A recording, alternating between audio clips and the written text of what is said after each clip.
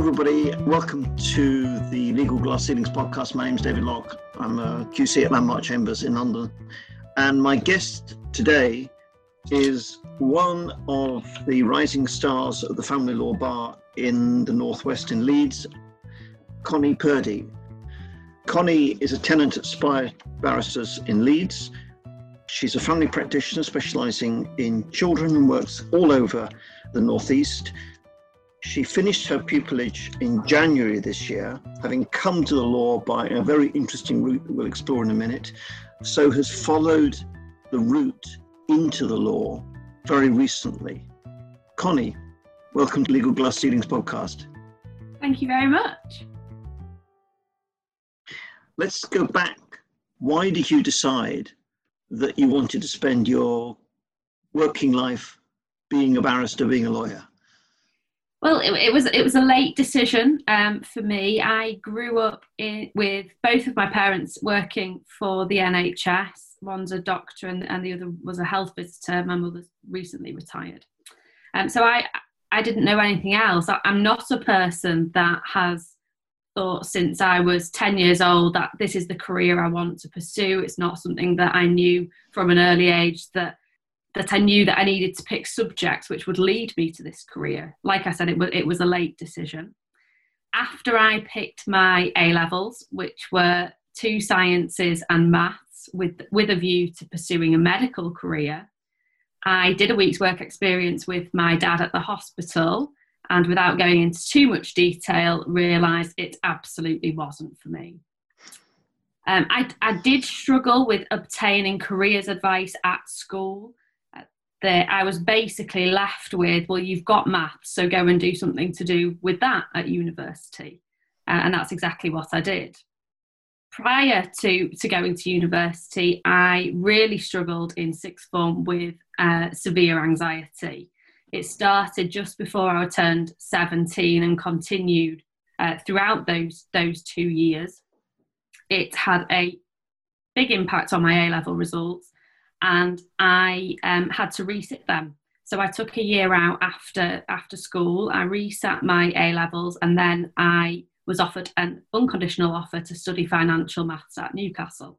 Can I just stop you there? Because there'll be lots of people listening to this who in one way or another have struggled with things, physical conditions, mental health conditions. And you mentioned you suffered from anxiety. Now, that's a hidden problem, but it's actually a very common problem. Can you help us with how it manifested itself? Yeah, absolutely. So the way that it manifested itself, I was out for a meal the evening before my 17th birthday. And on the way home, I started feeling quite sick, short of breath. I felt a sort of pain in my stomach, it felt like tension. And I thought, oh, maybe I've just eaten too much, I'll be fine. Went home that evening, tried to go to sleep and couldn't. And these symptoms, as I'd call them, they just didn't stop. The whole night I was awake. I felt like I couldn't breathe. I felt like my throat was tightening. And I didn't know what was causing it, which then in turn makes it worse because you've got no control over the situation. You don't know when it's going to end. You don't know what's triggered it. And you can get into a vicious cycle with it, which is exactly what happened to me. Is that if I had an anxiety attack like that on one evening, it would then manifest the next night, and you'd think, oh, it's going to happen again. I'm not going to get any sleep. I know that I need to because, for example, I need to go to school or I need to do homework and things like that. And that's exactly what happened to me, is that I got into a vicious cycle with it. And did you end up taking a lot of time off school as a result? I did, yeah. So it was usually the on the evenings where I didn't get any sleep at all. The next morning I would still have those anxious feelings, feeling sick, feeling short of breath. And it just got to the point where I said to my mum and dad, I said, I just can't go to school. I feel so unwell. I'm completely drained when you lose that much sleep, especially I think at that age, and you don't know what's happening. It just got to the point where I think in year 12, so the penultimate year at school, there was rarely a week where I attended 5 days, which obviously had a huge impact on my A-level results. And later, few years later, did you have properly focused treatment to help understand what was going on in your brain that resulted in these repeated anxiety attacks? Yeah, I went through quite a long process. I think anyone that has had similar difficulties knows that it can be quite difficult to get to the bottom of and to get the right treatment. I ended up having cognitive behavioural therapy for a series of weeks that would go through the reasoning behind perhaps feeling that way and trying to understand that it's a reaction that you can't control, as opposed to trying to control it yourself and failing to do so, which then just makes it worse. So I think that definitely helps with coping strategies. It doesn't resolve the problem. I don't think I will ever not suffer from anxiety at times, but it does help with coping mechanisms, definitely. So you're a student. You're doing I think you went to Newcastle to do a finance degree, Yes. Financial maths. And at some point you thought to yourself, actually, I don't really want to be the next senior partner of PwC. I'd like to be a lawyer instead. What happened? That's absolutely what happened. All of my fellow students at the time, it was in my second year at Newcastle, and they were all applying for graduate schemes at KPMG, PwC, Deloitte and the like. And I was looking at these application forms and I was thinking, I don't want to do this. So I was faced with another crossroads, another late decision to make when everyone around me seemed to know what they wanted to do. And although it sounds perhaps somewhat cliche, I started binge watching legal American dramas such as Suits and The Good Wife, instead of perhaps learning the page-long mathematical proofs that I should have been looking at. And I felt that although they're not reflective of real life law, of course they're not, there were skills and qualities there that I felt that I had, that I could apply to a legal career. At that time, my twin cousins, who are the same age as me, they live in Ireland, and they had just completed law degrees over there in Northern Ireland. Neither of them at that point had done any vocational study or qualified as lawyers. But I spoke to them about it, and I said, do you think this is something that would suit me? And they were like, yeah, absolutely, go for it. So it was at that point that I looked into the graduate diploma in law. I noted that the University of Law did that course, and they did it in York, which was quite close to my home in Hull. So I thought, I'll go to the open day, see what it's about, and then see where we go from there. And that's exactly. Before you get onto that, there's something you said I want to pick up on, which is that you thought there's something about you that could do that job. What was that something? So basically, when I went to university, at that time, I was thinking, maths is what I'm good at. It involves analysis, it involves evaluation, and those are two qualities that are so important to a career as a lawyer.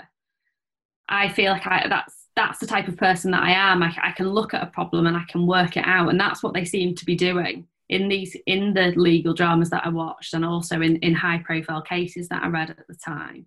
That's fascinating, because one of our earlier interviewees, Rosalind Cobain, who's a very experienced solicitor, said that the most useful skill is issue spotting. It's working out what are the real issues in a case, and the sort of analytical brain that I think you're talking about is actually seems to me to be the same thing. Is that right? Yes, that's absolutely what I'm talking about. It's being able to look at problems and finding different solutions to them. And I think it's so important in a job like ours that you can present these different, resolutions to issues. And I think having a mathematical background, although I didn't particularly enjoy doing a maths degree, it's definitely beneficial in this career. Well, of course, we deal with people problems, not problems that are just on a page with a bunch of numbers. So how did you translate your mathematical skills, your mathematical analytic skills, into people analysis skills, where actually what you're doing is dealing with people who want mutually inconsistent things? There are definitely some similarities between them. I appreciate that dealing with numbers and dealing with people are completely different. But if you take a step back and take perhaps the emotion out of things and look at things objectively in our cases, for example, if you've got two parents that are arguing over how much time a child should spend with each of them, you can take a step back from that and look at different options where perhaps there may be areas for compromise. There may be areas where, one party will win effectively in part of their case and another will win in theirs. And I think being able to look at problems such as that in an analytical and evaluative way helps so much within our profession. Armed with these skills, you went and studied for the GDL in York, and I think it's no secret you did rather well. I did okay. Yeah. I think you did outstanding, didn't you? Yeah. It's a distinction in the GDL and then an outstanding in the bar. So I think I possibly picked the right area in the end. Yeah, and then you come to perhaps the biggest hurdle of all, which is turning your academic, your qualifications into a career, finding a slot to start. How did you go about that? Everyone knows how difficult it is to get pupillage, and I had the difficulty of having a 2-2. I was told repeatedly that having a 2-2 would make it almost impossible for me to, at that time, to get a training contract or a pupillage. And that was even despite the results that I got in the GDL and the BPTC. So I knew that in order to make my application stand out to Chambers, I needed to do something different. When you apply for pupillage, there are the standard criteria that you need to meet. You need to have academic excellence, although I am on a personal mission to try and change Chambers' approach to that. In that I think it should be looked at in the whole of the circumstances as opposed to just a grade on paper. And you also need to have the general work experience, mooting, marshalling and mini pupillages. And then finally, voluntary work. They seem to be the check boxes that you need to have on every application. So then you need to start looking outside of those things. And I really don't think that you can underestimate what the people that are reading your application want to see. It could be something so out of the box that you might have a hobby that's in common with someone that's reading your application. Or you may have a part-time job alongside doing the BPTC that someone can relate to. I was quite fortunate in my career prior to starting pupillage. I was presented with opportunities, and I think one piece of advice that I give to everybody is when you are presented with these lucky opportunities, you just have to take them. So, for example, at Northumbria University, where I did the BPTC, there was an option to work in the student law office as your optional modules. And that involved working on family law cases, so perhaps an early indication of what I now specialise in, and assisting those people that are not eligible for legal aid. So you're getting real life work experience before you even finish the BPTC. Secondly, during the BPTC, our provider ran an essay writing competition, which I won alongside another girl who was actually ended up being my best friend. We both received an internship in America at an international human rights non-profit organisation and a financial prize to fund the travel and accommodation there. These experiences are absolutely not something that you come across every day. And if they hadn't effectively been presented to me, they may not have been something that I found. And they're both things that have regularly come up in pupillage interviews. And then, as I mentioned, you need to have something different on your CV, I think, in order to stand out, especially if you don't have exactly what Chambers are looking for in terms of a 2-1. You need to have something else. And that one of the most repeated topics in my pupillage interviews was the fact that I'd worked for the Right Honourable Alan Johnson, who was then an MP at the House of Commons. And the way that came about is that I cheekily turned up at his clinic in my local constituency and asked him, can I come and do some work experience with you? Because I knew that it would involve similar skills, not exactly the same, but it's something different to have. And he was like, absolutely. And then that led to me working for him permanently prior to him stepping down. He's a great man. He had an office next to mine when we were both MPs in the House of Commons, and I'm very fond of him.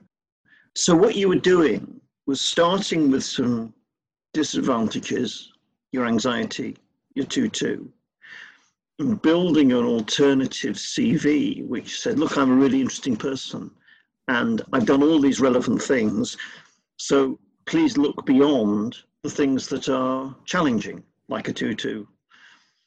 And it worked for you. Where did you do your pupillage?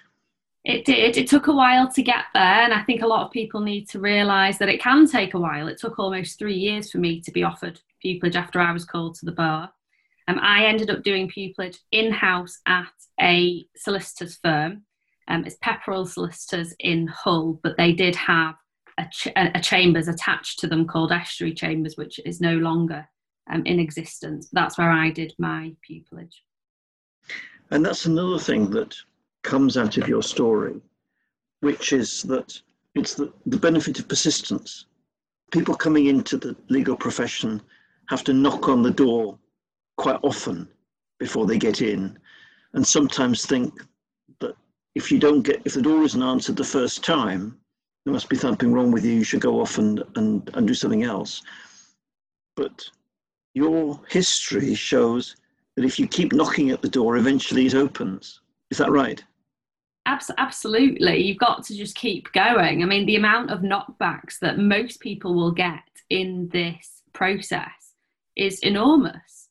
And it's those that keep going and those that are determined and resilient in the face of that adversity are the ones that will ultimately succeed. So when you get a knockback, it's obviously really disappointing, but you keep building your CV, you keep doing the relevant stuff to make you different, you keep building your skill set, and you go back and try again, like a trampoline.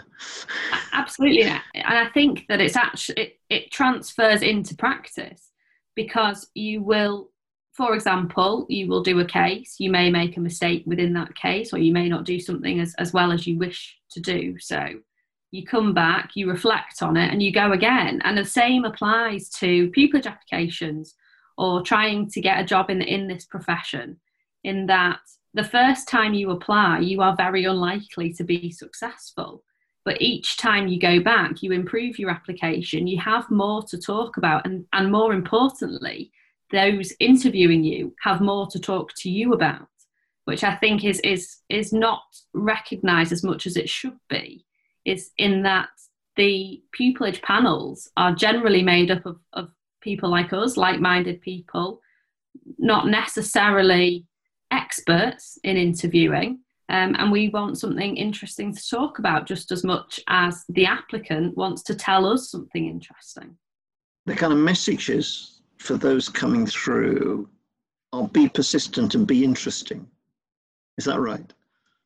Yes. I also think that people don't place enough importance on things like hobbies and interests.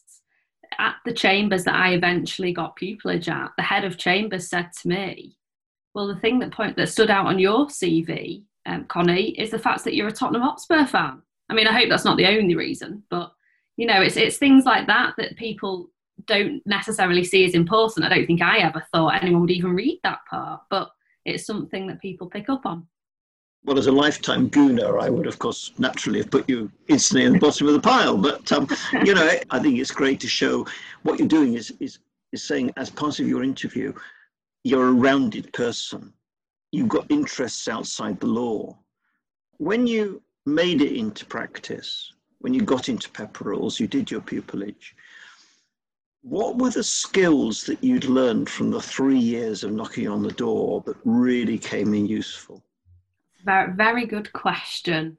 I think having worked as a county court advocate for the best part of 2 years, that really helped with effectively gaining an insight into the day-to-day life of a self-employed lawyer, because although it was on a lesser scale, the topics were different, still had to run a caseload, you had to prepare cases, apply facts to cases, you had to turn up in front of a judge every single day. And I think having those links prior to starting pupillage, such as relationships with the judiciary, relationships with local solicitors, and relationships with local court staff, perhaps most importantly, is hugely beneficial to going into pupillage. In terms of other skills and qualities, I've mentioned analysis and evaluation skills. They're highly important. And I think the most important feature of those 3 years is the development of my confidence. As somebody that suffers with anxiety, it is something that can take a knock, and it still does. I think when you have a bad day, that's something that can really trouble you.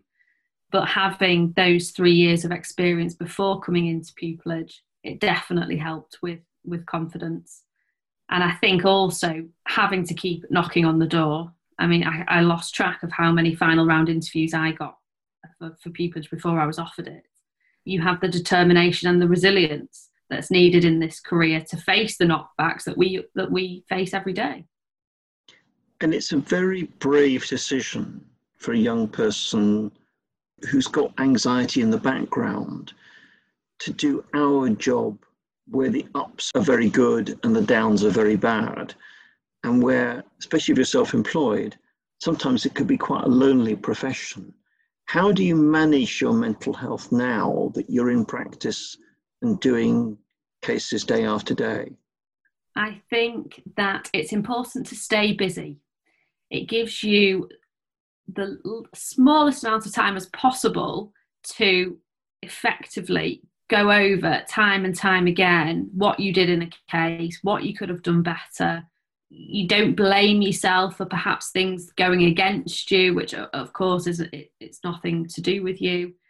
And the way to manage that is, I think that after every case, take however long, 10 minutes, 15 minutes, half an hour to reflect on the case. If something did go wrong, make a note of it. And I know that going forward, I won't do that again because it's happened. But this profession is such a steep learning curve, and it's not a learning curve that finishes when you finish pupillage. It's something that carries on going. I can't remember a case where I haven't learned something. No, I mean, I'm 60 and I'm still learning. I'm still making mistakes and still improving. But also I find these days that I sit in my room and there's a constant stream of juniors coming in just saying, oh, can I run this past you? How important is it to make use of the senior members in chambers who've probably been around that particular track before and might be able to give you some advice? I cannot underestimate the importance of doing that. At Spire, it's well known that the email chain is always open. If anyone wants to ask a question, that is sent around the whole of perhaps the family side of chambers, the court of protection side of chambers, or the entirety of chambers, and someone will always get back to you. And in sometimes you just don't have the time to look every single thing up. And to have that available to you, it reduces your stress, it reduces the pressures on your time, and you know that it's coming from a reliable source. I ask senior members of chambers for help on cases all of the time, even just to bounce ideas off. It might be something so simple, but you just think, oh, is this a good idea? And it helps so much to speak it through with somebody.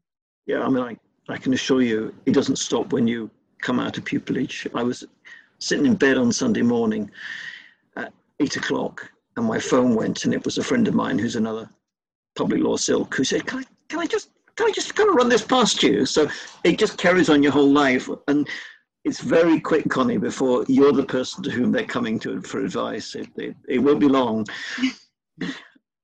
Can I ask you this? What's the best piece of advice anyone's ever given you in this crazy profession that we do? I think the best piece of advice that I've been given, and possibly being given at a time when it's exactly what I wanted to do, was don't give up.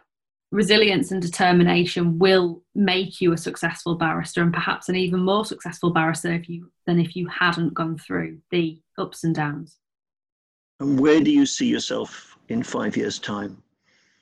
I hopefully see myself doing the same job. I hope that I am a lot better at it. I hope that I continue on my learning curve and on my learning process. And in 5 years' time, I hope I am the person that people can come to and ask me questions, and I will be able to repay the favours that I've been given. And I also hope that in 5 years' time, we as a profession are much further on in terms of how we look at applications, how we look at applicants in the round. I know that my chambers have recently removed their 2-1 requirement for pupillage applicants, and that they will now be looking at applications including all of the person's circumstances and looking at the person as opposed to the grades on a piece of paper. Yeah, and my chambers, we've taken away the where did you go to university question. We've taken away the surnames. I think there's a big push at the bar, and I'm sure it's the same as solicitors' firms. In fact, anything the solicitors' firms are ahead of us in trying to make sure that we're talent spotting, that we're looking for potential. And so this is the final question I want to ask you, which is this. There'll be a lot of people listening to this who are where you were 5 years ago, who are thinking of a career and thinking, how on earth do I get in? What would you say to them, to the talented, the committed, knowing that not everyone's going to get in because there's not enough room, but for some, there is space? Yes, there is space, and I think it's so important that people who perhaps don't fit that perfect mould of the first class degree, 100 mini pupillages, that they don't feel like just because they didn't go to a red brick university or they don't have top class marks, that they feel that they can't apply for pupillage. I think the most important piece of advice that I would give to anybody in that position that thinks, I could maybe do it, but I don't know if I'm the right fit, is to absolutely ignore every single person that tells you that you can't do it. You have to be realistic that it's an exceptionally difficult profession to get into. But if you think you can do it, and if you think that you have the skills and qualities and the talent to do it, then please don't give up on a dream just because someone thinks that you're not the right fit, because there is no right fit. This profession is open to everybody. Connie, having chatted to you for the last half an hour, I have absolutely no doubt that you've got a superb future ahead of you. Your clients will be privileged to have the benefit of your services. But thank you very much for sharing your thoughts with all of us this afternoon, and I wish you every success in the future. Thank you so much. I've really enjoyed it.